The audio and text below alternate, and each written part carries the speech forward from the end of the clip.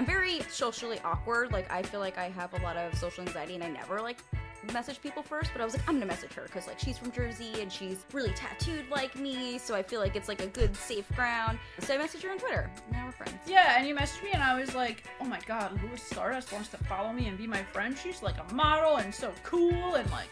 And that's why I think this has been so fun, because I've kind of felt like I was born to just be myself into whatever I insert myself in. I bring my own unique thing to everything I'm in. I know I'm cringe. I own that. To be cringe is to be free.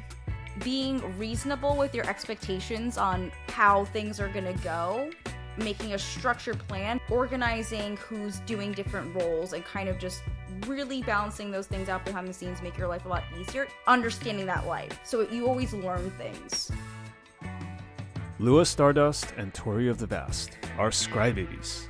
These two best friends have created a fun and entertaining Magic gameplay channel that covers not only EDH, but all the major competitive formats. But how do they do it? And what's the creative process behind the scenes? Today, we sit down, have a conversation, and find out. All right, and we are kind of live. I guess we're doing this. It's not really live, but we're live right now with Lua, Tori, Scrybabies. How are you folks? We're good. I don't know. I'm speaking for both of us. We're good, right? We're good. Yeah. Is it easy now to talk about things as a team, like symbiotic? You know, it's just the two of you together. I mean, how's that dynamic right now? We're just conjoined at the hip. Like we're literally like, yeah. We'll probably talk about this later, but me and Tori have a very, like, similar weird arc. I had messaged Tori on Instagram when I was living in Virginia and was like, oh, I'm from New Jersey. Like, this is when I first started playing Magic. And, you know, I just wanted to talk to her. And she was like, I used to live in Virginia. So we just had this, like, cool little swap thing. Yeah. We realized that, like, some of our family grew up in the same town and stuff. So I just feel like we've known each other for 2 years, but I feel like I've known her my whole life. It's like the first time we actually got to meet up in person. Lua was like, hey, I don't know if you like this comedian Curtis Connor, but do you want to go see him in East Brunswick with me? I have an extra ticket. And I was like, oh, hell yeah, I do. And I was like, I'll drive you home after so you don't have to take, like, public transportation, like, save a couple bucks. She's like, yeah, I live right over here. And she lives like 5 minutes from my dad's house. And I was like, you grew up here? She's like, yeah. I was like, every weekend I was 5 minutes down the road from you. Our whole lives we've been 5 minutes away from each other and had no idea. There's a theory. It's like the red string theory, but it's about lovers and relationships, and we're just two best friends on the red string theory. What is a modified red string theory? I am completely unaware of what this theory is. I saw it on TikTok, but it's that thing where it's like you could have known, like, somebody in your life now could have been in your life so long ago because there were so many parallels and they were so close together. Like, Tori being 5 minutes from my house where I grew up, like, we could have met years ago and never known that, or, like... Yeah, your mom, like, worked at the grocery store that I went to with my dad every weekend. Yeah. And, like, God forbid we ran into each other and knew each other. It'd be like, what the hell? And, yeah. Like, when Lou and I first became friends, my sister was like, you know Louis Stardust? I've been following her forever. She's, like, an amazing cosplayer and blah, blah, blah, blah, blah. And I was like, you know Lua? Like, what the hell? Like, it was so weird. I'm like, wow, we could have really been friends, like, our whole lives, but now we are. Yeah. So. It's very cool. That sounds like a great movie idea. If you folks get bigger, it'll be Scrybabies the movie, and then someone will have to play. You know how you folks almost intersected when you were younger. Have you thought about who might play you if it was like a young Lua, young Tori? I never thought about that. That's actually really funny. How about we think of who would play each other? Who would play each other? Oh, that's not fair. I think you would get the girl from... I think it would be... I already have who's picked to play me. Who is it? Because I think it's the girl from Euphoria. Michelle Pfeiffer. Oh, I love that. Just a young Michelle Pfeiffer. Young Michelle Pfeiffer. How would it have to be CGI modified or something? I guess she's a little old for that now. I don't know. We're getting a Zendaya and what's the girl who plays Cassie's name? From before. That's us. Not that you're Cassie, but, like, I think that would be the two of them. I wish I was Yeah, Cassie. I think the two of them, that would be us. I think that'd be it. I haven't watched Euphoria yet. I hear it's very sexual, very graphic. But I've seen some clips of it, and it's I mean, I'm not trying to be a prude, but it's a little bit intimidating. I wonder if do you recommend I watch it? It gives me anxiety. It's a very Yeah. very hard show to watch at times, but I will say that the cinematography and like the artistic direction behind it is very beautiful, which is why I like watching it.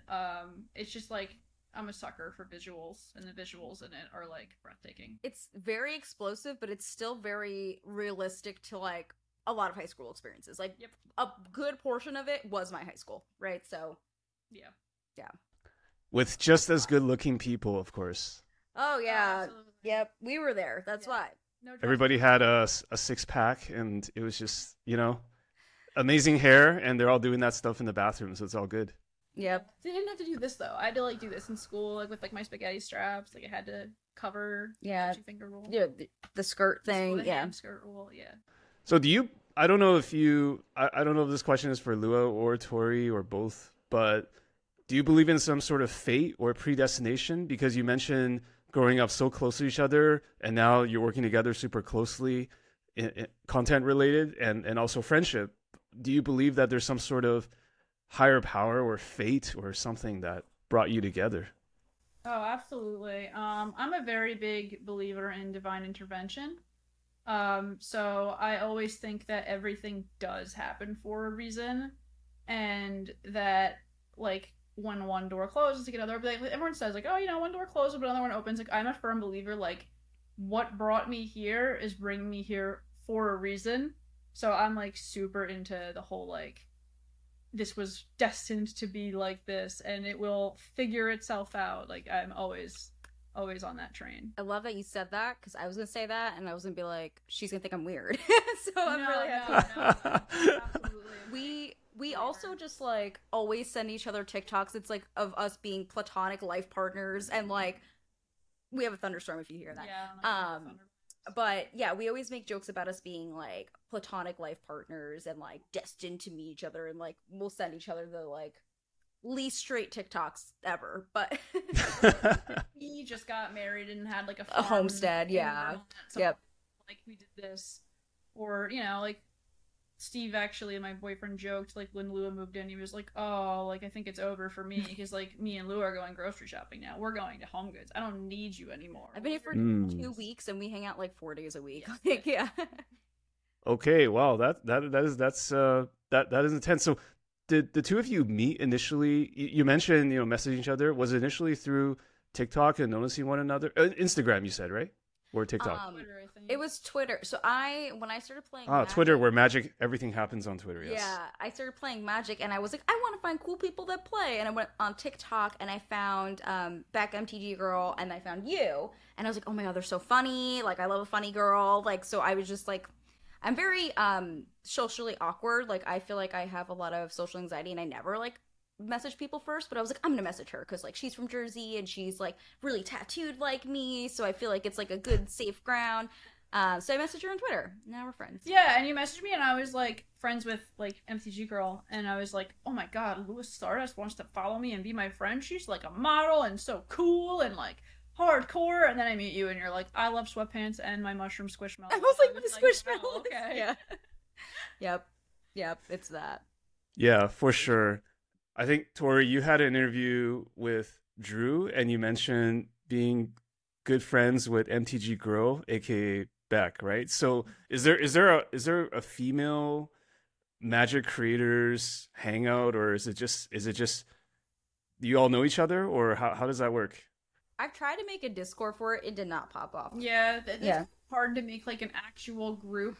But I feel like whenever we have like events, or even online, but whenever we have events and we see like other girls playing Magic, we're always just, or like non-males playing Magic, we're all like drawn to each other to be like, oh my god, like come play with us too, like yay, there's more of us, because it's such a male-dominated space. So whenever we meet other creators, it's like we kind of flock to each other. But I reached out to Beck off of TikTok because that's where I started doing Magic content and saw her content, and I was like, do you want to be friends? We should be friends. It's very inviting. A lot of the women and non-binary folks in Magic especially like are super, super inviting. We have a very diverse crowd. We have a very large trans community. We have a very large just non-binary community, and like every woman that I've also met through Magic has been just so sweet and so kind, and we've been like so fortunate, like, not only to share those experiences, but we just had a episode drop where we played with Bobby, Christina, and Nat, and then our other 4-lady pod was with Rachel and Lady. And I think we were saying today, like, we love playing games with everybody, but when it's all 4 women playing, it's just a totally different vibe.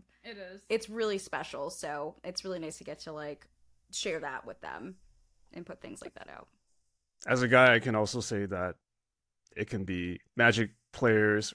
I don't know if it's men or just Magic players in general, a little bit awkward sometimes, and they don't know how to approach the non-binary folks or the ladies. I don't know if that's been your experience, because it can be kind of off-putting. Like, I'm just putting myself in my own, like, you know, back in my LGS, right? It's just, it can be a little tough, because Magic players in general, regardless of gender, are just not always the most socially adept.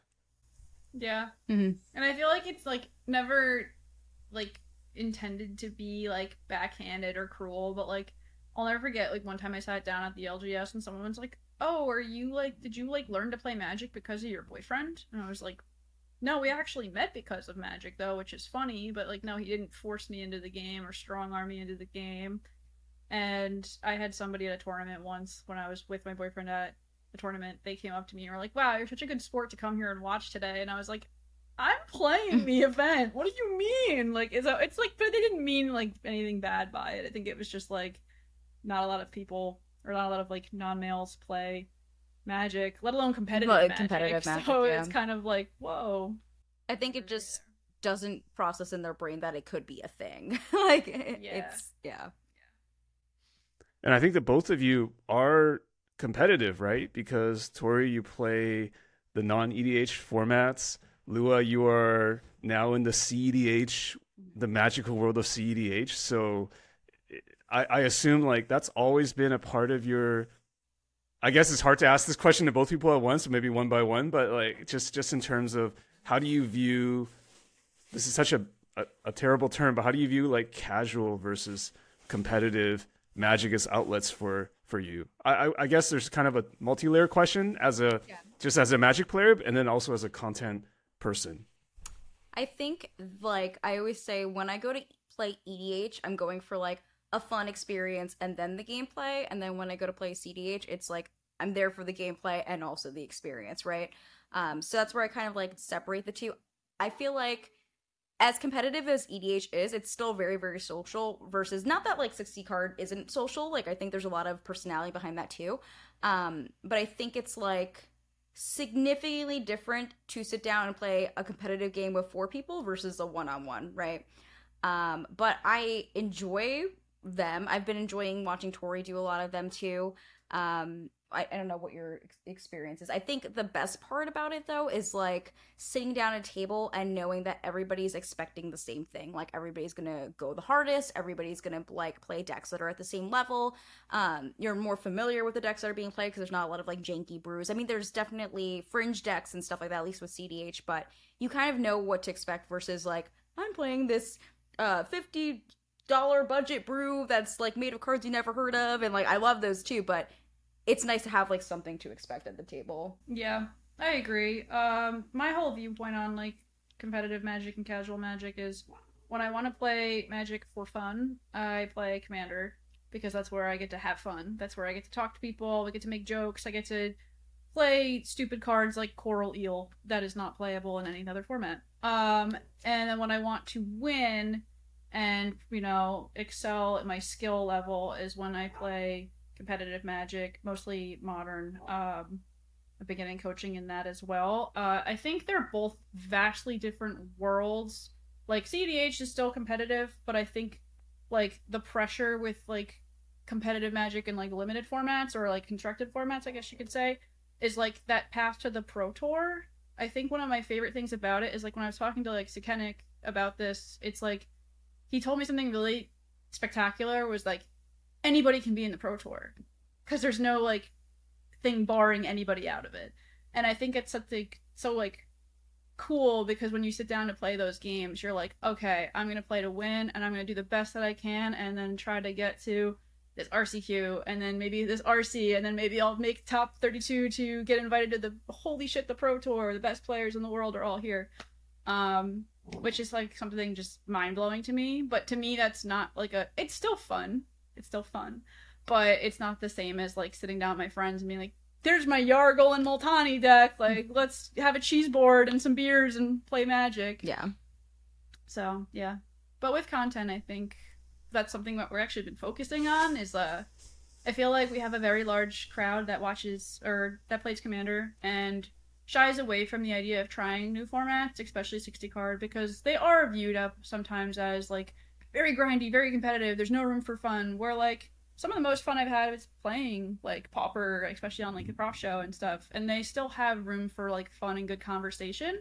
So part of our show is, like, showcasing, like, there is a lot of fun in a format like Pioneer. Mm-hmm.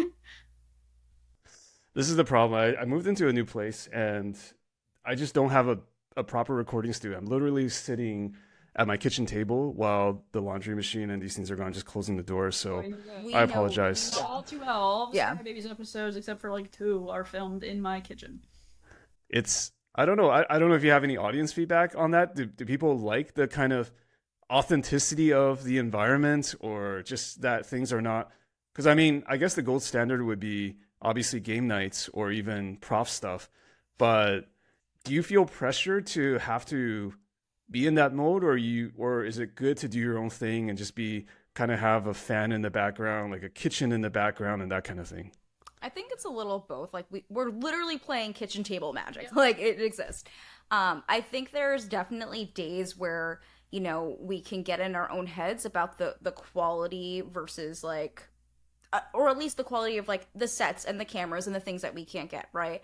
But that's not like our main goal. Our main goal isn't to be like the next game nights or to do something else. Like our goal has been to showcase the formats, like we were saying, that don't get showcased enough, to create a diverse and inclusive space. There isn't a lot of gameplay channels on YouTube with women-led shows, period. There really isn't. There's a lot of like women on streams. There's a lot of women who have other like communities on Twitter and stuff, but not like producing things on YouTube. And there's also not a very diverse, it's a lot of white men, which, don't get me wrong, I love white men, but it's a lot of that. So we wanted to make something that was diverse. We wanted to make something that was a little different and fun, because we wanted to showcase those formats, because you never really see the two mixed on channels. But we just wanted to... We started talking about this a bit ago. I would say within the first year of us being friends, we were always like, oh, if I ever made a show, it would be with you, because like you're so fun, we love you, like back and forth. And I had texted Tori in September, and I was like, we need to change this. Like, there's not enough women doing stuff. We need to change this. And you automatically were like, let's go. What are we doing? And we just started going back and forth in text messages, coming up with names, planning everything. And we recorded our first episodes in December and have them out for January. So that's like only a couple months. Like, even though we premeditated a little bit, we did everything very fast to launch the show. And I'm really happy with the quality of it. The best thing ever, too, was, like, just a side note to, like, things just, like, snowballing so quick, was, like, we were actually both in Portland because we were going to play on Tellurian Community College. And we were like, all right, we got the name. I'm going to draw us a logo. I drew the logo. I was like, let's go. We have a logo. We got a name. And we were like, we should, like, announce it somewhat soon. And then we can, like, you know, tell people, try to get some hype around it. And then, like, let them know, like, we're going to make a show. And we told, I think, 2 people about it. And someone messaged me and was like, oh my god, I was on, like, Lua's stream the other night, and she was talking about Scrybabies, or said something about it. He was like, yeah, Lua was talking about, like, her Patreon or something about Scrybabies. Like, I'm so excited. So I was like, oh my god, Lua announced it. I forgot to. So I shared a post on Twitter and was like, yeah, we're starting this project. And everyone's like, Scrybabies is you guys? That Twitter account is you guys? And you were like, oh my god, you just, like, went live on accident. And I was like, shit, I wasn't supposed to do that for months. So everybody was like, oh my god, that account's you guys. Like, when are you gonna put out your content? When are your episodes coming? And I was like, oh, I guess we gotta start doing this thing right now. Talk about accountability, eh? It's just through the grapevine, and then now people know about it, and the mystique is now, okay, it's Lua and Tori headlining this thing. Maybe before it was just a logo and a name, but now it's real, right? A name and some ideas. Yeah. And we were like, I was being cryptic, like, ooh, what is this project? Like, if you go to our earlier tweets. She was like tweeting like, oh yeah, like who could this possibly be? Trying to build mystique, and then in one fell swoop, Tori, you just undid all the mystique. Yeah. I did it, and I was like, surprised, and she's like, you weren't supposed to do that yet. I was like, oh. Shit. No, but it's okay. It was really, it's nothing could be more us. So I'm very honestly, that was something I was stoked about. With like the feedback of the two of us too has always been like, we were asking people when we first started filming, like, what's something that you guys want to see from like me and Lua, and everyone's like, we would watch you like macaroni like necklace at finger paint, like the two of you are fun to watch together, like we don't give a shit what you do as long as you two are both playing something or doing something. Well, we're also like, not that I don't know anybody else personally in their lives with channels, but like we're actually good friends, right? So I think that makes a lot of difference because our chemistry and like our sense of humor is very similar, and so it makes it really easy to bounce off and like have a good time with our whole table. That's what I wanted to ask actually, is when I watch the Scrybabies, the final thing that comes out, the videos, I feel like there's a kind of, and now it's more clear to me after talking to you folks today, is there's a kind of just the chemistry, just the vibe that you can't really fake. I was going to ask if you did maybe 100 takes, because you could theoretically fake the vibe if you, because it seems like you're completing each other's sentences a lot, not only here, but also in the videos. And I'm wondering if it was some sort of magic editing or something where, there were 100 takes and you found the best take. I don't know what it is. What's funny is we actually have, the only time something is re-recorded is if the gameplay was messed up on the table. Right. So if the gameplay was flubbed. Okay. Yeah, like someone's like, oh, I'm going to cast this. Oh, wait, I used the wrong color, man. And we're like, all right, take it back. Yeah. But like everything else, all one take. We turn the camera on, it rolls, and then that's it. It's so organic, so raw. We are 90s babies who love to make jokes about references from stuff we like, pop culture stuff. And I think that's just like why we bounce off so good, because we have the same sense of humor. And I like speak in movie constantly. Yeah. So dumb to say all the time. Movie quotes. Okay, I want to explore this a little bit, because I know that Lua is a horror films lifer, right? I don't know, Tori, are you also into the horror films genre? Are you into other things, or is there any kind of intersection or anything there? I don't really watch a lot of horror, but it's funny because like my favorite movie ever is considered a horror film, which is The Lost Boys. I like a lot of like cult classic movies, old stuff. So like I like watch like a lot of movies that people I feel like have never seen in their lives. Like my favorite movie is like finally on Hulu right now, and I'm like, oh my god, The Birdcage starring Robin Williams is on HBO. It's like my favorite movie, and everyone's like, what the hell is that? And I'm one of those people who watches just like old like Chevy Chase movies, like old 90s like funny stupid shit. We're also like the major anime person. Like I love anime, but Tori's like up here with especially One Piece, but definitely like animes for sure. I do love One Piece. I'm a One Piece witness. A Luffy. Is One Piece the greatest of all time for you? Yes. Just no hesitation. It is the GOAT. It is the best work of fiction I think that has ever been created. Close. Have you spoken to Kes Wiley about this? Because I had him on Humans and Magic, and he went off for like 20 minutes about how One Piece is the greatest literature ever. It's the modern day Odyssey and all that stuff. It is the best. It is the best. I'm not spoiling anything. Just that. No spoilers. I mean, it's my favorite thing ever. I started reading it in February last year. I got caught up in like 7 months, and that was me doing content and working full time. But the show's like 20 years long, so you managed to consume all that and just catch up? I read it. So the manga reads very fast, so it's way easier to read it than to watch it. So I'm current with the manga. But yeah, I was always like, there's no way anything's ever gonna, beat my favorite anime of all time, which is Neon Genesis Evangelion. But I was like, yes, I'm gonna try One Piece. And now I'm like, every time people talk about it, I'm like, where are you right now? How do you like it? What are your theories? Like, oh my god, because it's just so good. I'm laughing because when you said Kes, I just remember at MagicCon Philly, we went to a dinner with Kes and Ristic Study, Sam, and a few other people, and Tori was like across from me, and Kes was on my left, and all of a sudden they just start going off about One Piece, and me and Sam just make eye contact, and we're like, we picked the wrong seat. Like, listen, I'm like, you Yeah. like fiction, you like, reading all this old shit, everything that you need for history. I'm like, you got to read the best work of all time. And I tell everybody, don't you want to be caught up when the best ending ever airs? You want to be able to watch it. I'll just look at the end. It's too much for me. You wouldn't understand. It's You okay. can't. I don't need Lua, to. it must be tiring hanging out with One Piece fans because I don't know, of the two people I know now, which is Tori and Kes, who are obviously huge fans.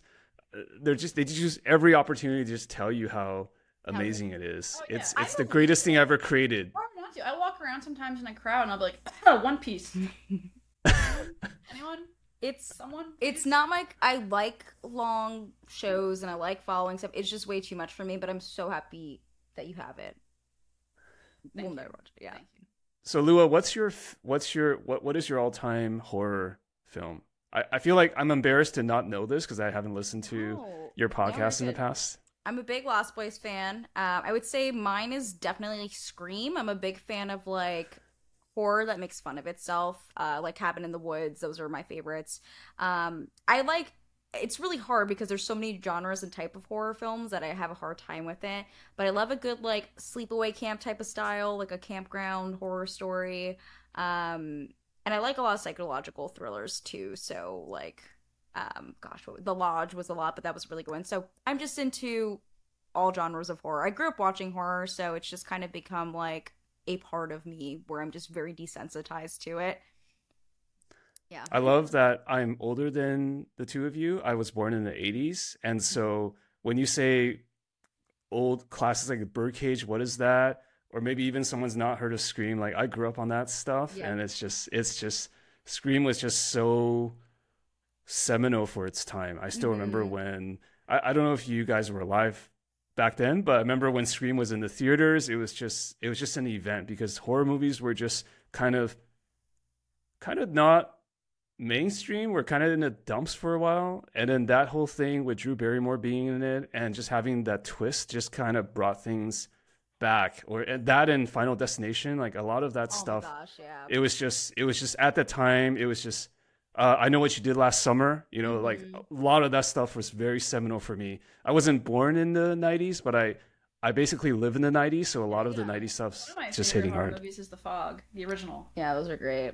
I'm like I grew up with, I always tell people, I grew up with Buffy the Vampire Slayer and an N64, and that's like my entire personality, which is really good. But yeah, we got a lot of really great horror in the 90s and the 80s and stuff, so I'm very blessed to live in a timeline where there's good television and good like things to read and enjoy.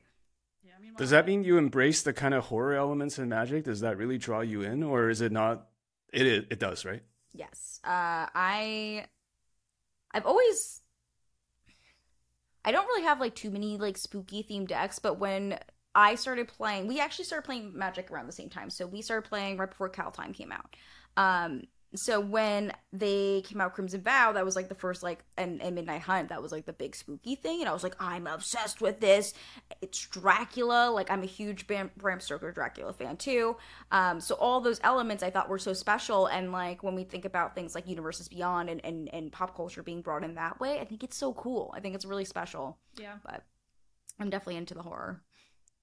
I think Tori's just waiting for the One Piece extended universe for Magic, right? There's a lot of things that I like that are kind of eclectic. Like my favorite Magic card right now is like a mod fly altar I got of Ural as the Philly Fanatic because I'm like a big sports fan.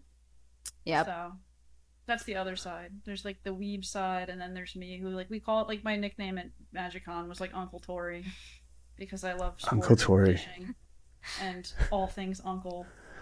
It's very much that. You mentioned kind of the genesis of Scrybabies, and just kind of on a whim, you want more visibility for non-binary folks, women to lead and headline a show, because I know what you said. I mean, obviously there are always players in this demographic now in Commander shows, but you want to lead a show. So I want to know how the two of you complement each other, not as friends, but as content creators. What are kind of the different skills and mindsets that you bring together in the Scrybabies experience? We definitely have different roles behind the scenes for sure. Tori is way more organized and structured and like is very good with like everything financial as well as organization. You're also our artist for everything, so we have a Patreon where she does different art every month for our stickers and tokens, and you could talk about that. And I mean, I'm very hyping you up, but I want you to say what you're doing. Yeah, so I handle all of the bookkeeping in the back end because I work in accounting and finance as my 9 to 5 because I do have a 9 to 5 job. And I do all of our bookkeeping, and I also do custom tokens, custom stickers. I do all of our logos, our thumbnails for YouTube, any flyers or any promotional material that we need, like done, I draw or I create on my iPad. And then you handle a lot of the social media as well as, I guess, I want to say like marketing as far as like branding us, like bringing us out, and you do a really good job of presenting us as like you want to work with us, like what we're bringing to the table. We are this a lot of thing. Finding brands, working with brands, marketing, social media. I also like we agree on the guests that we have, but I try to be like, this is the correct pod. This will bring like the best energy. So I think I do a lot of curating for that, as well as just kind of like trying to set the vibe. Like, we should play this type of game. This will be good. We definitely bounce ideas back and forth for sure. And like, I think with that, I've been doing content online since 2012. So, and you've been doing, I don't know how long in general, a couple years, right? Couple years. Yeah. So 2020. yeah. And so I think we both have different markets. Like, you're very focused on short form content and TikTok.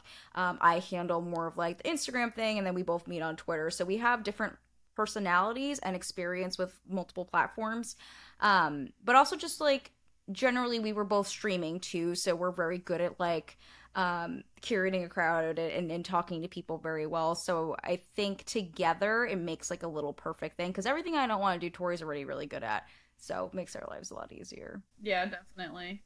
And I feel like did it just naturally did this naturally just come about, or did you sit down and have conversations like, okay, this person does this person does that? A little of both. Like, I think in the beginning there was a few things that were like, okay, we have like queued up posts that we do for the week, but then each of us takes a day to like do our own posts on our Scrybabies pages, just to make it feel like it's more personal, because it is personal, like it's us posting. But in the beginning, I think there was like a couple things where we were like, okay, I'm gonna do stuff these days, you're doing stuff this days, everything's covered. But now that we're finally in the same state too, that makes it a lot easier to be like, okay, we can have a weekday meeting and delegate different roles on top of what we're already doing, because it's a lot of work. We both have technically full-time jobs that aren't Scrybabies. We have to fulfill Patreon needs, on top of just our own independent like sponsorships as content creators too, and then everything else. It's a lot to manage, and personal lives and relationships. Like, it's a lot of things to do. So I think we do enough work separately where it leaves our life balance, which is nice. Yeah, and it's also awesome because we're both so like spontaneous, but then organize each other. Like, we'll both riff off each other and be like, okay, let's calm down, let's bring it in, and let's put this on paper and talk about what we want to do with it. Like, we'll call each other in the middle of the day and be like, I had such a good idea for a shirt, what do you think about this? And you're like, wow, that would be such a good sticker. Well, why don't we order that sticker for June, and we'll do this for July? And then we're like, okay, yeah, let's calm down, reel it back, and do this. But we're so good at like making these ideas we have like work. Yeah, we also, like, before I moved here, would be on the phone, like, 3-4 times a day, which is now replaced with us, like, hanging out during the week, which is really nice to physically be together and, like, make this thing happen, so. Yeah. And, like, we're both so good at, like, executing ideas with, like, I'm gonna do this, and, like, even in, like, our episodes, like, I usually crack jokes all the time. You always, like, have great reactions to, like, whatever bullshit that I'm doing or something else that's going on. So it just like feeds off each other super well. Even with like our ideas for things coming out, like I'll just be like, I have this really dumb idea, and you're like, let's do it. I have a costume ready to go. So it's just great. Yeah. Do you have any advice for creators that are trying to collaborate long term? I'm not talking about a one shot where, hey, I invited Lua and Tori to do a recording together, but to have a kind of long term content strategy together. Do you have any advice for maybe 2 or more people that are trying to do something like this? think it's a lot of planning. I think it's a lot of communicating and making sure that both of our needs are heard.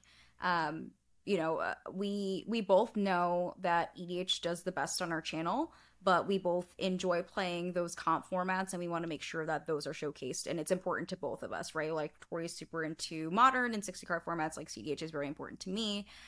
So that was like a early conversation, just as an example, where we were like, this is a thing we want to do. How can we balance that without like making us very poor out of pocket because of the cost of everything? I think being reasonable with your expectations on how things are gonna go, and making a structured plan that can very much go wrong, but at least going in with a plan, giving yourself a few months before your launch, organizing who's doing different roles, and kind of just really balancing those things out behind the scenes make your life a lot easier. Even then, I feel like we started talking about this in September. We really started it hardcore in December when we started filming, and like our Patreon was already growing and stuff. But even then, I feel like there's been a lot of changes in structure on how we're doing things now versus then. Mm-hmm. And we still were already making content years before and like understanding that life. So you always learn things, I think. I think another good thing is that if you're going to go into a project with other people outside of just yourself, you definitely need to have like that passion there. Mm-hmm. Like, if it's just something you're looking at as like, I want to do this because I think we're going to make money out of it, you're out. It has to be something that you relatively like actually enjoy doing, because it's a lot of work, especially like you said, like up front. Like, it's a lot of money, it's a lot of time, it's a lot of like mulling over ideas and being like, do I want to do this? Well, what's like gonna happen with this? Are people gonna like this more? And then also, as far as like relationships go, like, you need to make sure that the people that you work with are like-minded in your passion, but also people who you can be comfortable with in a business sense, because it is a business, you know, like, we're best friends, we're really good friends, but we're also fortunate that we can have a friendship as business partners where we do have a line of communication. We're both really good at being like, hey, I need you to step in this week and do this because I'm going to be busy with this, so would you mind posting more on here? Or, like, hey, I feel like maybe we need to fill in more episodes with people that I want to put on this side, or I want to shoot with this person really bad. We try to put that person in instead of this person. And it's never something that either of us take personally, which is what's important. It's like we're just bouncing ideas to have our needs met. So you have to make sure that you have that relationship with somebody where you can have these talks, because sometimes it's hard, especially when you're handling money, Yeah. And then my biggest advice to anybody starting out is start bookkeeping immediately, because we were keeping like track of like, yeah, I bought a camera, I bought some mic stands, okay, I got a couple batteries, I used some of the money I had from Patreon to pay for, the stickers that we need for this con. And then about 2 months ago, like, we were saving receipts and stuff, but I sat down and was like, I'm going to get every receipt, every expense, and everything we've ever purchased and put it in a spreadsheet and put it in a document and start doing full hardcore bookkeeping, because that is important with your taxes, your income, and also just tracking like where your budgets are with the show, especially with like a show that is like a live gameplay. I feel like people often think like, all right, I bought cameras, I have a space to record in, I'm good.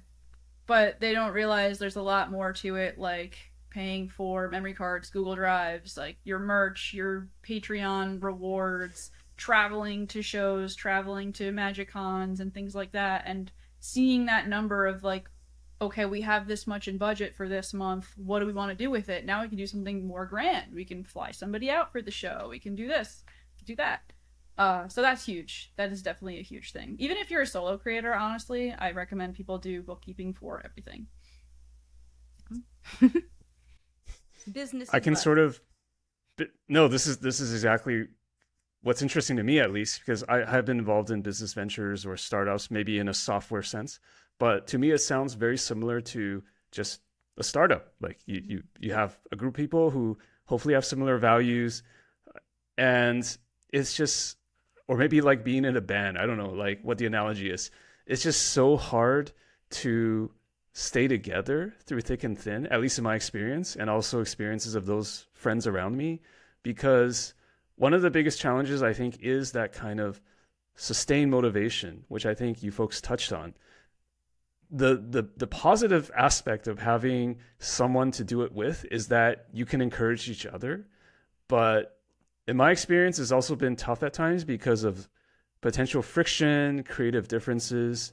And so I'm wondering how the two of you navigate that, because I don't think any partnership is perfect, even whether it's romantic, business, or otherwise, or even friendship.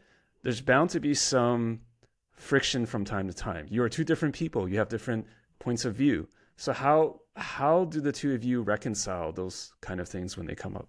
Yeah, I don't think there's been like anything that's been like so set in stone with us where we weren't flexible to accommodating the other person. Like, Yeah.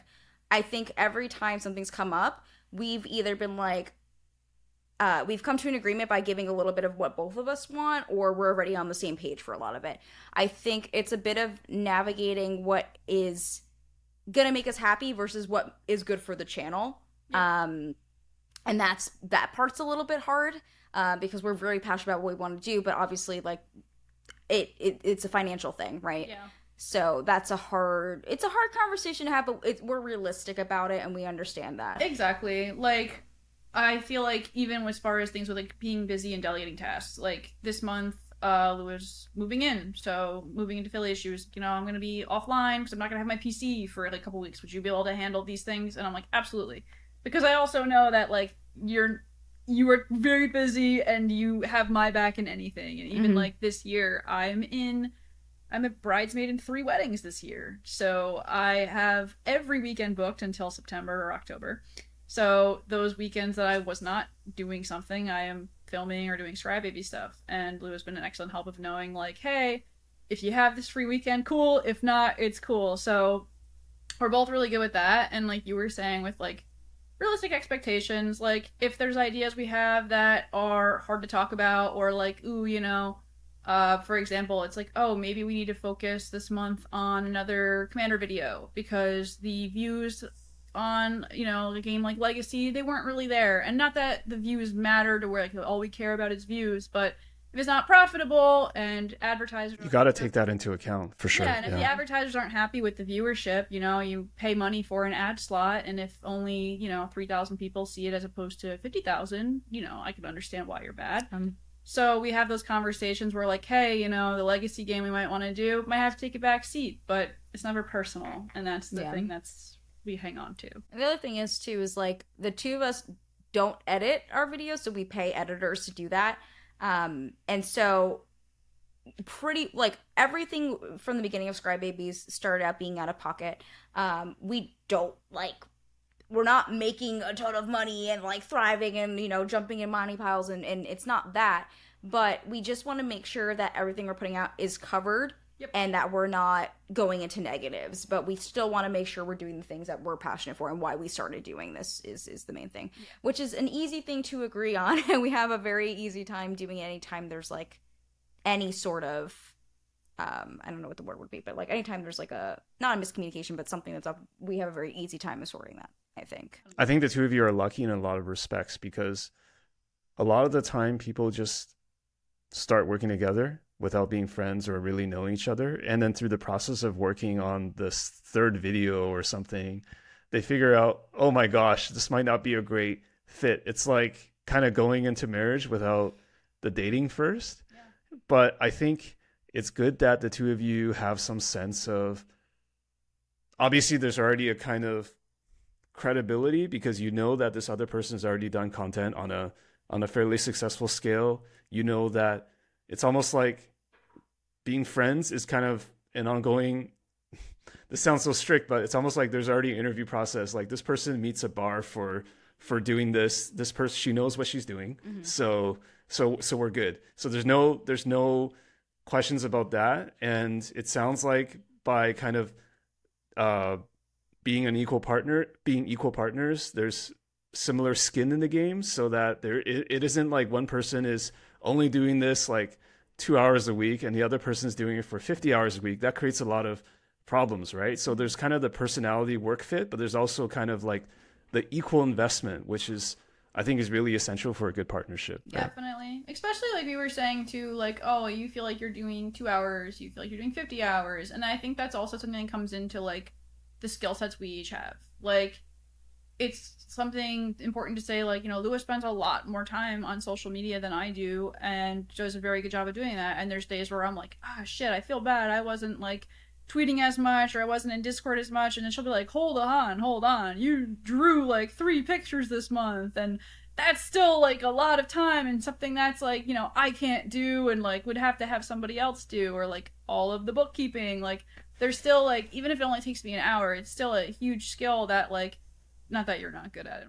No, I'm not. But you're like, no, that's me. Then you can do that for me, and I'll take care of the thing that I'm, you know, very right. Good Divide and conquer. 100%. Exactly. Yeah. And like you were saying, like as far as having like that test run, I think one of the things that like we both realized we clicked about and would be able to do the show is like, aside from just our personalities and like our friendship, we both have a very strong work ethic, where we're both very hardworking. We're both constantly doing something. We're chasing a dream or like working on a project and pursuing it at like 110%, like full steam ahead.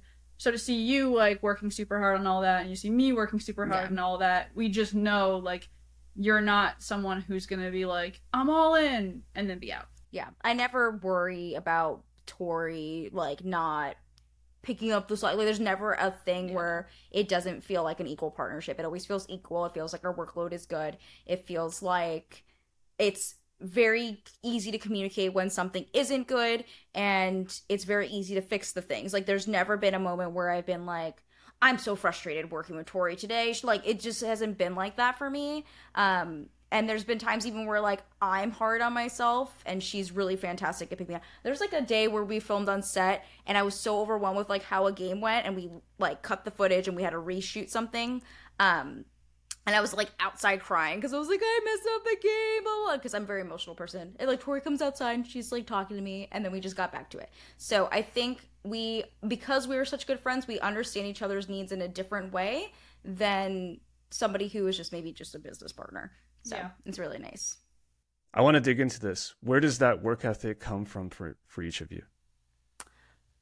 I grew up in a very like middle, like lower class family, and so I've had to grow up really quickly and have had to work very, very hard early. And so for me, it was never an option to not do that. I hate the mindset of being like the grind life, like you have to just keep grinding and you have to keep doing this to the point. Yeah, because nowadays people kind of glorify that, or it's exhausting. trivialized. It's mentally but I'm that person that's like, if I'm not working, I don't feel fulfilled. If I don't, if I'm not passionate about what I'm doing, then I don't want to do it anymore. But I will do the thing until I'm at the lowest point where I'm like, I can't fix it. It's not doable.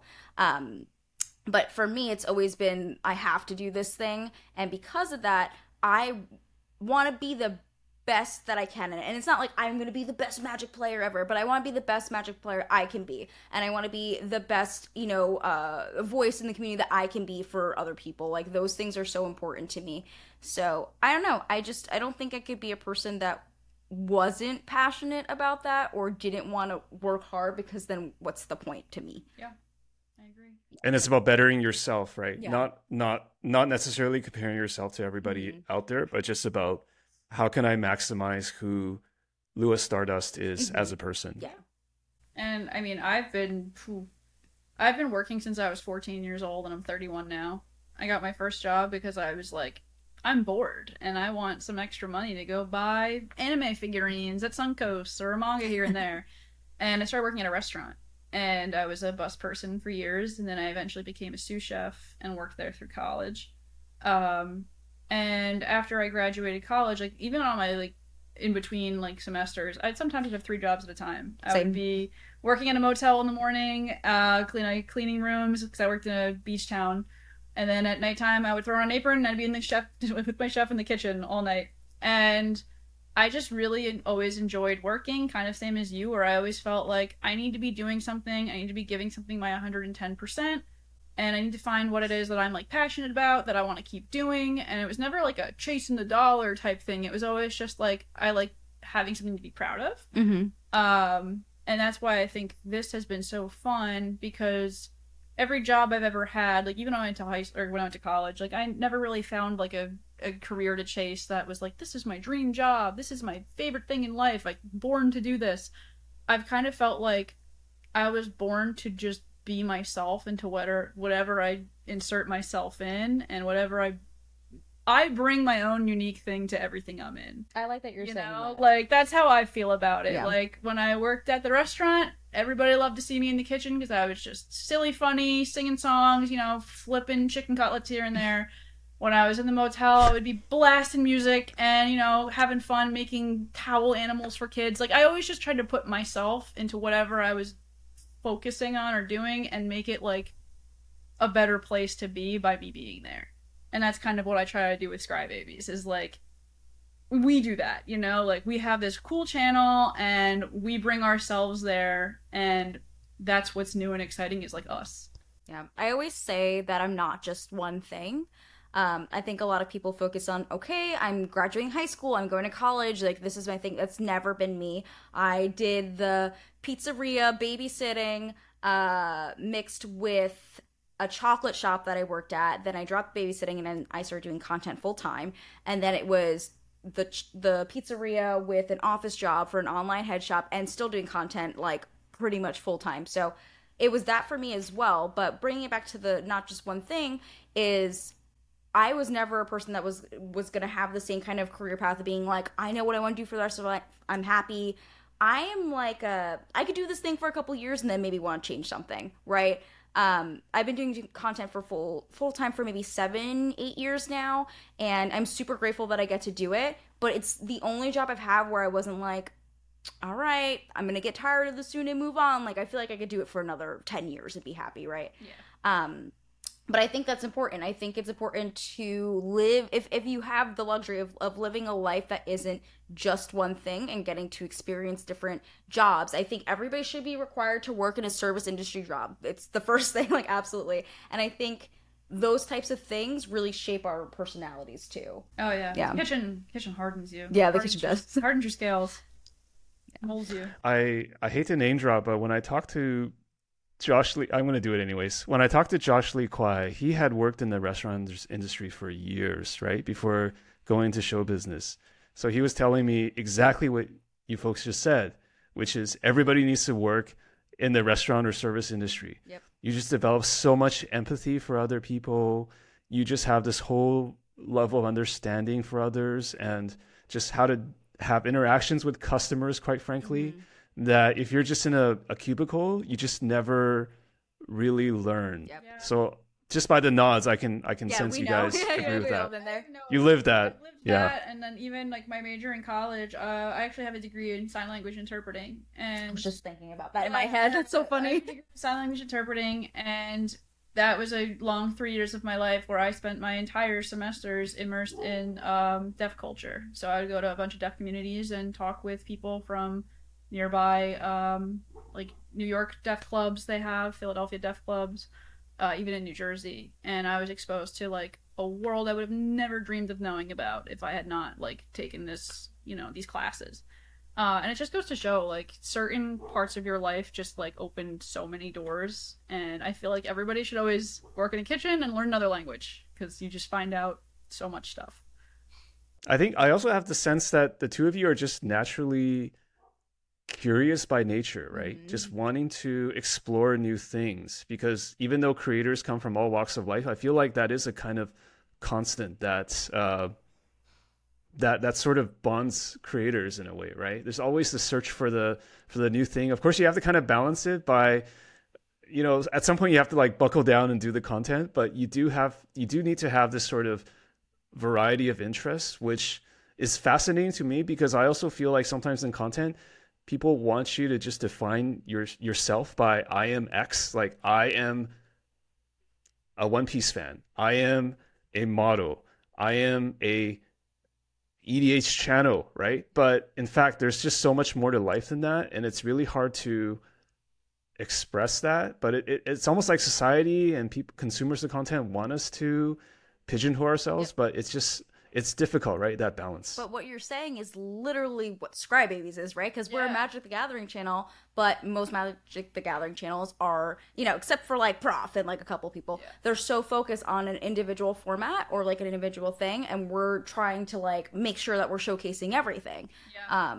So I think that's a reflection of us, maybe, is that we can't just do one thing. Like, no, not at all. Yeah. And it's like funny that you say that, because I was having this conversation when I was in Minneapolis. Like, I was telling someone, like, oh, like, one of the reasons I love sports so much is because whenever you go to a sports game, or if you even watch sports on TV, you're watching, especially team sport, you're watching a group of, let's say, I don't know, like 20 people on one team. You're watching a group of 20 people and their coaches who have all dedicated their lives to this passion that they've had, and it all brought them to the same place. And how lucky are we that we get to watch these people perform their passion, the thing that they're born for, right in front of us, and we get to enjoy it as spectators, as fans, as a community.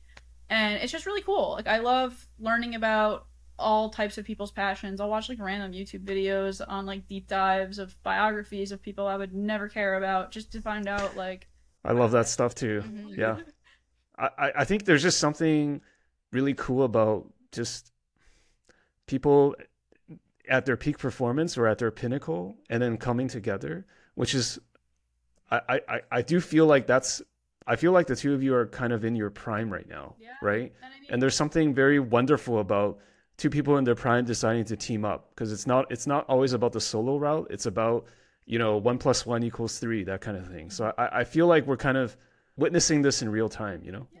And I mean, I think like what you just said, like, oh, you know, these people have come together and are all passionate about something. Like, that's also competitive Magic. Like, everybody that you see in that Pro Tour is doing their best to try to get that end goal, and all come from all different places, but all playing the same game with the same thing in mind. And it's cool.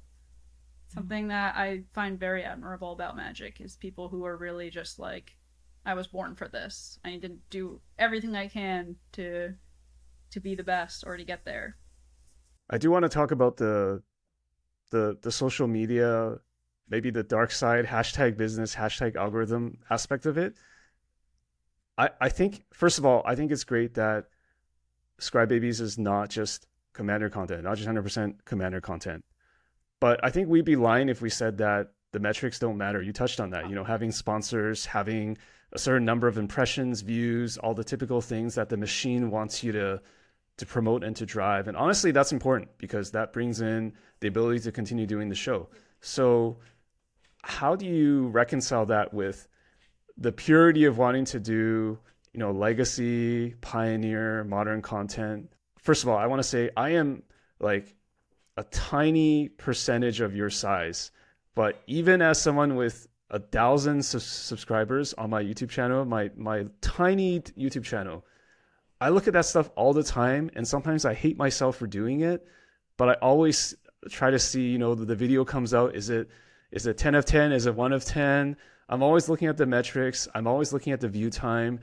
I kind of hate myself for doing it. Honestly, I wish I could turn that part of my brain off, but it's inevitable. It's part of the thing, right? Mm-hmm. So how do you kind of, to make this into a question, how do you balance kind of wanting to do things to scratch your own itch versus doing things for results or for a particular audience? It's really hard, because if you look at our first episode, the numbers are amazing. It's always like that for everybody's first episode, right? It does very well. But we also did CDH for our first episode, which doesn't do as well as regular EDH does.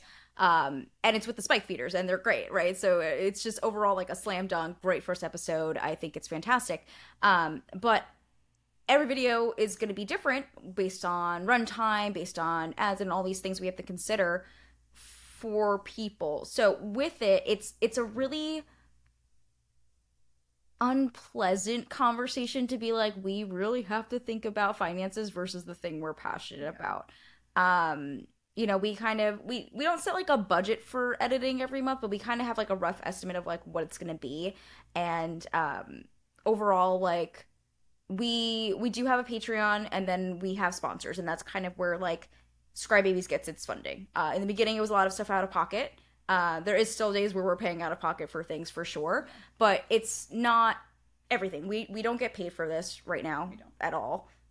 We probably won't see money for another year or two. Probably for a long time. Yeah, like it's gonna be a bit. But to us, like as long as it's like covering those things, getting edited and put out, that's everything.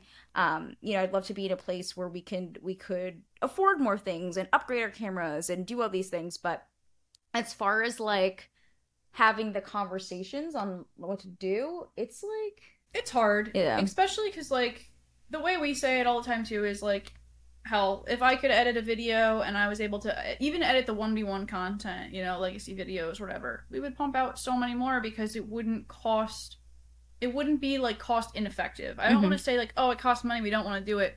But there comes a line with it being cost ineffective as like, okay, well, if we have to pay, I mean, like, well, you got to consider it, right? Because if you're literally losing money on something you put out, then you gotta think about that, right? Yeah. So, and especially with like, it's different too if all the income was like we had no sponsors, solely just Patreon, but let's say we were making like thousands of dollars from Patreon a month, we put out a video, maybe it doesn't do so well. It's okay because our Patreon's pledges are, it's kind of subsidized, taken into account. Here, $10 here. So if it doesn't do well, no one's like, my $5 only got you 100 views. Whereas like if we have a sponsor who's like, hey, I'm gonna give you X money per video, but I want to turn around from this. I'm paying you so I get more views. What gives? This video didn't do well. Now it kind of stinks because it's like, oh, well, you're upset, but it's also like a rough spot because I'm like, of course I'm upset. I wanted the video to do really well too. Like, I love this. I want it to do well. We also just don't like have an estimate because if you look at our videos, they're all very different in size. And this is a conversation that Joe Johnson talked about pretty like publicly a couple months ago, and we've had conversations about. It's like we want to showcase people that we love and like enjoy playing with and think we want them to be showcased. But if it's not like some of the people that you see on some of the bigger shows, you know, if we don't have game nights at our table or prof or somebody, you know what I mean? They're not going to tune in as much as they would for when we have like a higher profile guest. I guess you could say, it seems weird saying, I don't like to say it like that, but like somebody that is more recognized, I guess. Yeah. It's hard too because part of the reason we made the show is we're like, we want to showcase some great players. You know, we have some really good EDH players. Like, we have some really good, you know, 60 card format players. Like, our recent Pioneer episode featured Sam, who was just on the Pro Tour, and our friend Ryan, who is a insanely amazing competitor. They're just very good players, yeah. And, you know, they're not people who are gonna, you know, people don't see them at a convention and go like, oh my god, it's Sam from Pioneer, you know? But it stinks because I'm like, oh my god, I was saying to, I can't remember who I was saying it to, I think I said it to you, that the Pioneer video to me had some of the best Magic interaction in one of our episodes. Yeah, it was really insane to watch. We didn't even speak because of how good the interaction And we didn't play, we were just watching. We were watching, we like, were commentating. Oh my God, yeah. it was such a good match. And it was like, I'm not gonna lie, I'll say it, like, I was a little bummed out because I was like, you know, I was hoping that people would watch this and either like laugh at a lot of the jokes that they made or enjoy the Pioneer content that a lot of people don't see. It's not something that people make content around, and people just don't really like. I would never say like, you don't want to watch my video, but like, it does stink when people are like, I'm not interested in that format. I want to be like, but what if you were? What if you tried it? Just watch it. It's good. And we haven't been on YouTube very long, right? Like, it's June when we're recording this. So we've been on YouTube technically for like 6 months, right? So it's very fresh. We still have a great following. Our numbers like on videos surpass our following, which is great. Yeah. And we talk about, you know, we're going to be starting to do additional videos, more of like sit downs of us doing some stuff in general. So we don't know how those are going to do. I don't know if they'll do as good as our gameplay videos will, but it's still something we want to put out there, and getting out more episodes is great. Right now we're bi-weekly. We cannot afford to be weekly, and it's a lot of time with people who have full-time jobs, right? It's a lot. But I don't know. Like, to talk about long-term future, I know we weren't talking about that, but my goal for us is just to continue to make the content that makes us the happiest and feels the most fulfilling. Yep. I would love, you know, one day to be weekly and maybe have another video weekly. Like, I would love if we could get to that point and do this more full-time, but I'm really happy where we are. And I'm not in a rush to be like, we have to be the best and we have to quit our jobs and do this. No. And that's, I think, the fun part of it too, is like we always say, like, even if we blew up and became this massive thing, like, I would still be like, all right, cool, we're gonna have Billy from like Bearded Dragon come on the show. He's like cracked with this stupid deck. You got to see him play living it. Yeah. You know, like we would never be like, all right, we made it big. Now we're just gonna hire all these like big creators to come on. Like that's not us. We're still like staying true to our roots. Yeah, and we do have friends that are big creators that have been on our show absolutely. that we want to invite, right? Like, it's not like we're saying, like, oh, no, not big ones, but we want to make sure that it's still, like, the core value of the show is there and that we're showcasing the people that we want to showcase. Yeah. We're showcasing For the sure. personality, not the numbers behind it. Mm-hmm. I always think this is worth highlighting because I think for creators, no matter what kind of thing you're doing, the struggle is very real. Mm-hmm. Like you mentioned Joe Johnson.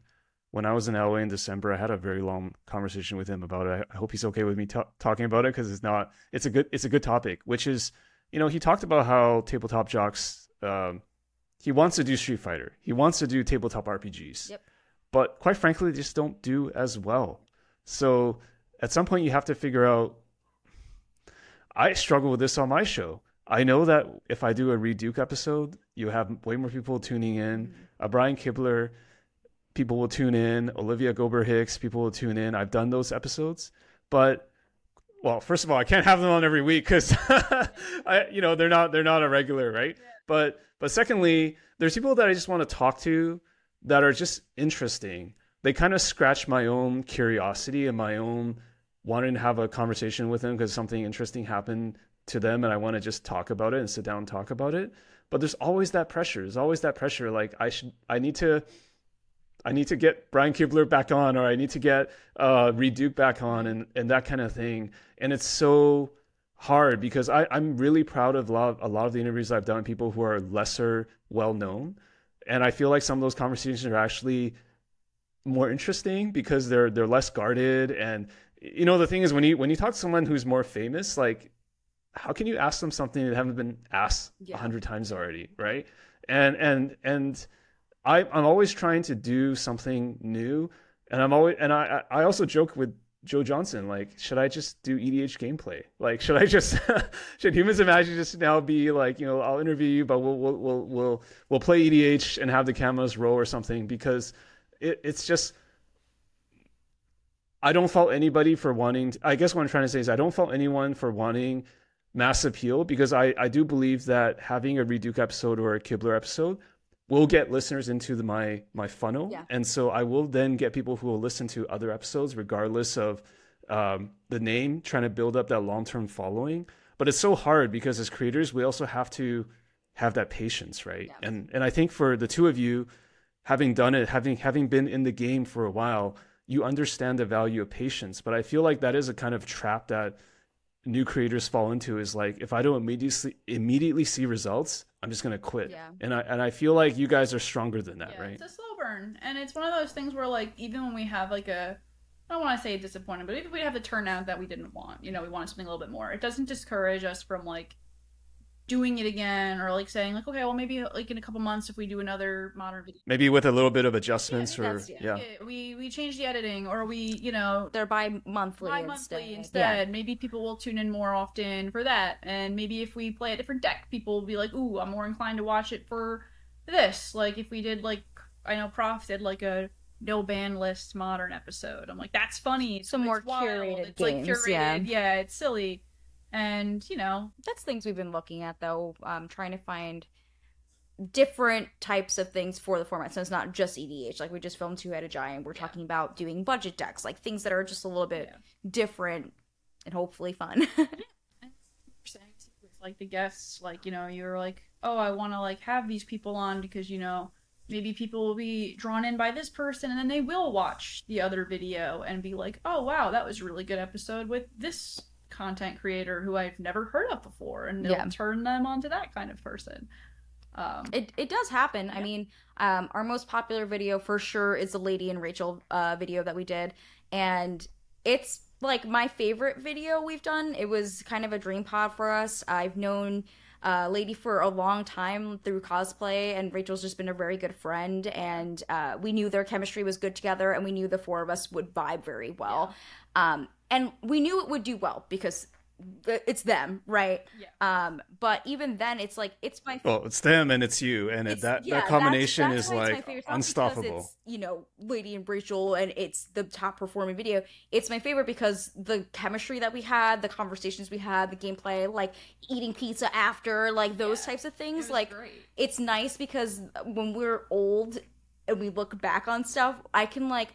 I'm the kind of person, if I like smell something or hear something, it brings back the memory so well. And getting to like showcase all these games, we could think about like, oh, remember that time that like Baron and Gavin came over, we did that, and like we can think of stuff like that. And I think it's really special to have it documented too. Yeah, I don't know, more positives than negatives in making content for sure.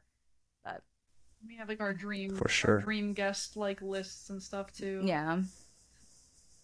Is there somebody on that bucket list that you're allowed to say? Or combinations. So I have one dream guest. Who's your dream guest? I know yours is Jesse. Jesse Robkin. Yeah, I want Jesse Robkin on Skype. Oh, you gotta get Jesse Robkin. My like favorite creator. I am such a Jesse simp. She knows. I'm on her Twitter all the time. Like, I love you. I think you're the coolest person. You're such a like inspiration in Magic to me, especially for like women in Magic. She's just so cool, and I'm always like, I need to get her on the show. Her and Mason Clark. I love them. Yeah, just want them on the show. I think like a lot of my dream pods have happened. I filmed with Joe, which Joe is like literally like my brother. Like we're so close, and that was really important to me. We filmed with Quest for the Jank Lords. I was so excited I couldn't say that right. They are some of the best freaking people we've ever met, and we had such a great time with them. There's just like a lot of peers in our community that I really look up to for the content they do, but also the personality that they are. And I've made so many of those things happen for us already that I'm just more excited to do that. We have a big list. We kind of just list off where people are in the world so we can see if we ever like link up. But yeah, we're filming soon with our friends at Play to Win, which is like a big thing for me. And we'll just continue to get more of our buddies and cool stuff. But yeah. And this will actually probably be out after the episode. But we're also filming with Nathan Stoyer this month, and I'm like, oh, very interesting. I think he's good at Magic. It's a little bit. Yeah, he might be okay. I think he might be half decent at Magic. Yes. When he actually was talking to me about one time. Him and one of our friends was like, "Oh, I want to be on Scrybabies," and I was like, Lua, the best player in the world, wants to be on our show. Oh my god. Yeah, he can come over. No big deal. I'm just gonna be like this the entire time. Like, yeah, can't misplay here. Not that you need my suggestions, but since you invoked the name, I might as well just say it. I am one of the biggest Jonathan Sukenik fans around. He's not. The first time I ever had an interaction with Jonathan, I just asked him for some help with a legacy deck. This was years and years ago. And he just messaged me and said, let's just jump on a call. And he gave me like a 1-hour workshop masterclass on how to play that deck.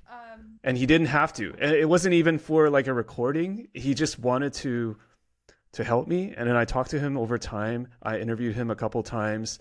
He ended up being in the Humans of Magic book that I made, which is the transcriptions of the interviews, because he told me about the whole like Sukenik school of crushing and all that stuff. And he's somebody that I don't talk to him a ton, but I just feel like he just always has this joy, zest for life. And I feel like he's good in front of the camera too, I think. So that's a suggestion, not that you have to follow it. We've become really good friends, and I'm trying to get him. I'm working my way into it because I'm like, I think retired from Magic, kinda. So I don't want to make him like. Yeah, I think he's playing some other CCGs. But he did just qualify for DreamHack, so I guess he's back. But I actually love Jonathan. I totally understand where you're coming from. Just like a quick story about Jonathan, so we can gush about him real quick. But let's be quick, I promise. When I went to my first ever DreamHack, which was last year, my boyfriend qualified for the RC and was playing, and I got really anxious and had this kind of like imposter syndrome. And when I left, I was texting him, and I was like, I just felt really weird. I felt uncomfortable today. I don't think competitive Magic is for me. I feel really weird. And he said, can I call you? And I said, yeah, I guess so. I'm just sitting at the hotel. Like, my boyfriend's playing in the RC, which is lasting for hours and hours. And he called me, and to make a long story short, we spoke for hours, but he basically told me that, like, I should never have to feel imposter syndrome, especially in competitive Magic, because, you know, there's always a space for me there. And even though I haven't been grinding for years or dedicating my life to trying to qualify or play this game for as long as everybody else in the room has, it's still an obtainable thing that I can do and anyone can do at any point in their life. And there's no like door that you had to work your way into to get there. It's like you can just do it, and that's okay. And like you don't have to be the best player in the room. You can take your time. You can be happy with just showing up. And like it's just a very good person, especially with Magic. It just makes you feel like you are totally allowed to be whatever you want to be in the game. Mm-hmm. Mm-hmm. And it sounds like you've really internalized that, because earlier in this recording you were saying that like, you know, anybody can do it, right? So just like that dream is always going to be there. What about folks that the two of you may not even think are Magic players? Is there some sort of like dream person that I don't know, Abraham Lincoln or someone alive that maybe just like teach them how to play Magic and then they can be on Scrybabies? Is there any dream guests in that kind of regard? Keep tagging Gritty. The mascot, just for that's the Philly mascot, right? The Flyers. I want Pauly D. Jersey Shore. We have said the Jersey Shore. We said Jersey Shore cast would be amazing. Yeah. It's very true to home for us. Yeah. Who would be the fourth? Who if this was a pod? Who would be the fourth person? Would it be like one of Pauly D's contemporaries, or It's gotta be Vinny. Yeah, it's gotta be the two of them, because it's Vinny and Pauly, because they're like the bros. Oh, I'm sorry. This shows how out of depth You're I am. good. We're just having our thing. Yes, yeah. We're from Jersey. It's our thing. We have to know it. No, that's for sure a silly thing. We always joke about that too. Like, there's always people who are like, man, I wish they played Magic. But then there's also people like you wouldn't expect to play Magic. Like my friend Lights is a musician, fantastic in Canada, plays Magic. Wait, you know Lights? Yeah. She's really great. Holy shit. Okay. Yeah, I used to listen to her stuff. Yes. I mean, I haven't. Yeah. Very, very sweet human. Gabriel, who was in The Last of Us, plays Magic as well. You can see him on Joe Johnson's channel. Super, super nice. Then you have guys like Cassius Marsh who like play football, and they're like out here doing Magic things. And I think it's really cool because it's like kind of cool to be nerdy now. Yeah. Right? So, absolutely. I like that. That's right, Tori. You shouldn't have thrown away all your manga. You mentioned that in another interview, right? You use your hard-earned money to buy some manga, and it wasn't cool at the time, so you kind of threw some away. Is that what happened? I got bullied really bad, and I donated it all to my local library. Well, at least it got donated. Oh, okay. Well, it's. I mean, it's being put to a good use. It's not a landfill. I threw away like the card captor Sakura figurines I got that were like $10 at the time, that are now worth like thousands. So that stings. But yeah, I had the original like first printing of like Fruits Basket, card captor Sakura, like all the old like Tokyo Pop manga, and I was like, this isn't cool anymore. I gotta go get a nose piercing and donate all of this. So I got rid of it. Oh my god, my heart breaks. Yeah, mine too. I didn't have a chance to ask you, Lua, but what is your top tier list of anime? Oh, I'm a big Parasite fan because it's horror and I love that. My like shonen like dumb thing is I love My Hero Academia. That show makes me cry so hard and I love it. What else do I like? I love Samurai Champloo. That's one that like always sticks with me. It's just the best music. Everything about it's so good. Gosh, honestly, there's a lot. I like Attack on Titan. I like the political meets like scary big things. Are really nice. I will never get to One Piece, but it'll be in my thoughts. Yeah. I loved Castlevania. I guess if you consider that anime, I thought that was one of the best things I ever watched. So I like anything that is. I like nice romances. I like feel good anime, and I like just bloody gross horror.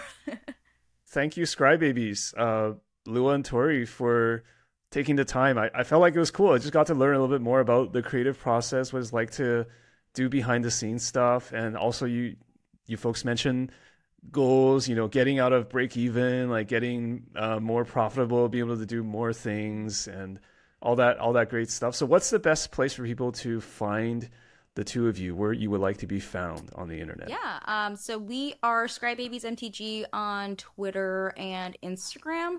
We have a link tree on there with all the ways to find us and support us. And then individually, I am Lewis Stardust. You can find me at lewisstardust.com with every link to every social platform I'm on. And this is Tori the Vast, and you could talk about yourself.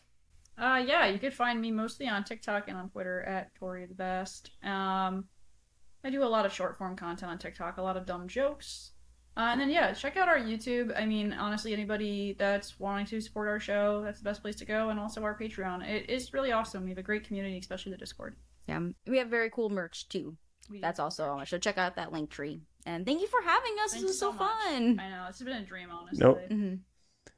Nope. No problem at all. The pleasure is all mine. And there is one last question I want to ask. There is one. Is there something about introverted people that makes them better as content creators or funnier? Because just through this conversation, no offense, but I feel like, Tori, you are extremely shy and introverted in a lot of ways, but your content really pops off and you have quite a large following on TikTok and Twitter and things like that. So I definitely want to ask Lua as well, but is there something about being introverted that lends itself well to what you do? Obviously you are you, so you can't speak for other people can't speak for you, but how do you manage to translate that into being a good content creator? Because I feel like that is such an interesting thing for me. So one of my favorite things about TikTok, and which was why I had a hard time at first in the first few episodes, I always joke around, if you watch them, I look like I'm having like war flashbacks,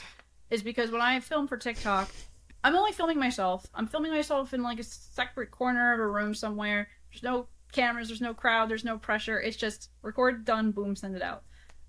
So it's easier for me to break out of my shell when I know it's like, I'm the only person seeing this right this second. If I'm embarrassed in the room, only I'm seeing it. That's okay. And also I feel like being an introvert, I do spend a lot of time like sitting on the couch watching TikToks on my phone, which I actually do consider work, because I'll be scrolling and I'll see something and I'll just be like, that's kind of funny. How can I spin that for me?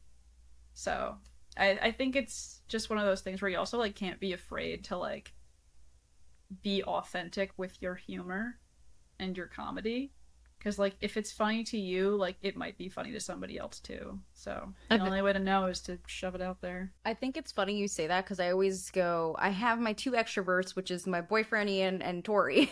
I think we're definitely like little introverted homebodies, but I think you do such a good job of being extroverted anywhere we go. We went to Minneapolis. Every Lyft ride we went in, Tori knew like every driver's entire family history, where they grew up, like literally everything you could think of. And I'm sitting in the corner, like looking at my phone, like, what is happening? I don't know how to socialize. It's funny because like I always say like I'm an introverted extrovert. Like if there's 3 people in a room, I will talk about everything forever. But if you bring me to a party when there's 20 people, I'll be in the corner and I'll find some person and be like, so, how did you feel about the Super Bowl halftime performance this year? And I'll just talk to them and be like, I can hone in on you. So I'm always the front seat Uber person, because I'll be like, where are you from? I know you're not from here. Let's talk. I have the social anxiety for sure. I think kind of what you were saying earlier about having that personality. It's almost like when you see a comedian and they're like, the depressed ones are always the funniest. Like, I think if like you've just lived a different life, you have a different sense of humor. But as far as like social stuff goes, I'm very good at being extroverted when it's something I'm passionate about, or something that I feel like is related to like our brand or personality. Like I thrive at a MagicCon, and then I sleep for 3 to 4 days at home after, because that was way too much socialization for me, right? So it's a lot of that kind of balance. I also think like a good strength that I have to like flex is like, I know I'm cringe. I own that. To be cringe is to be free. We were filming our video 2 days ago and I was like, this is so stupid, but when it's all put together, it's going to be so dumb and so funny. And I don't care how dumb I look on your roof wearing your skirt around my neck as a cape. We're gonna laugh at it later. Yeah, it's truly something. So just having that confidence, almost irrational confidence, to use a sports term. Nobody can make fun of you if you can make fun of you. It's 100% that, but also like, I don't want to be like, I use Tori as a crutch, but like having her with me a lot really, really helps. And same with like my partner and stuff. It's nice to like know that we're not doing things alone, and that like really helps a lot too. Right. Yeah. Right. Well, I do feel like there's a little bit of similarity. Like I thrive in this kind of like, I hate small talk too. I hate being in a room with 100 people, but I could do this for a while, and I love having this deep conversations or like going deeper into some topics.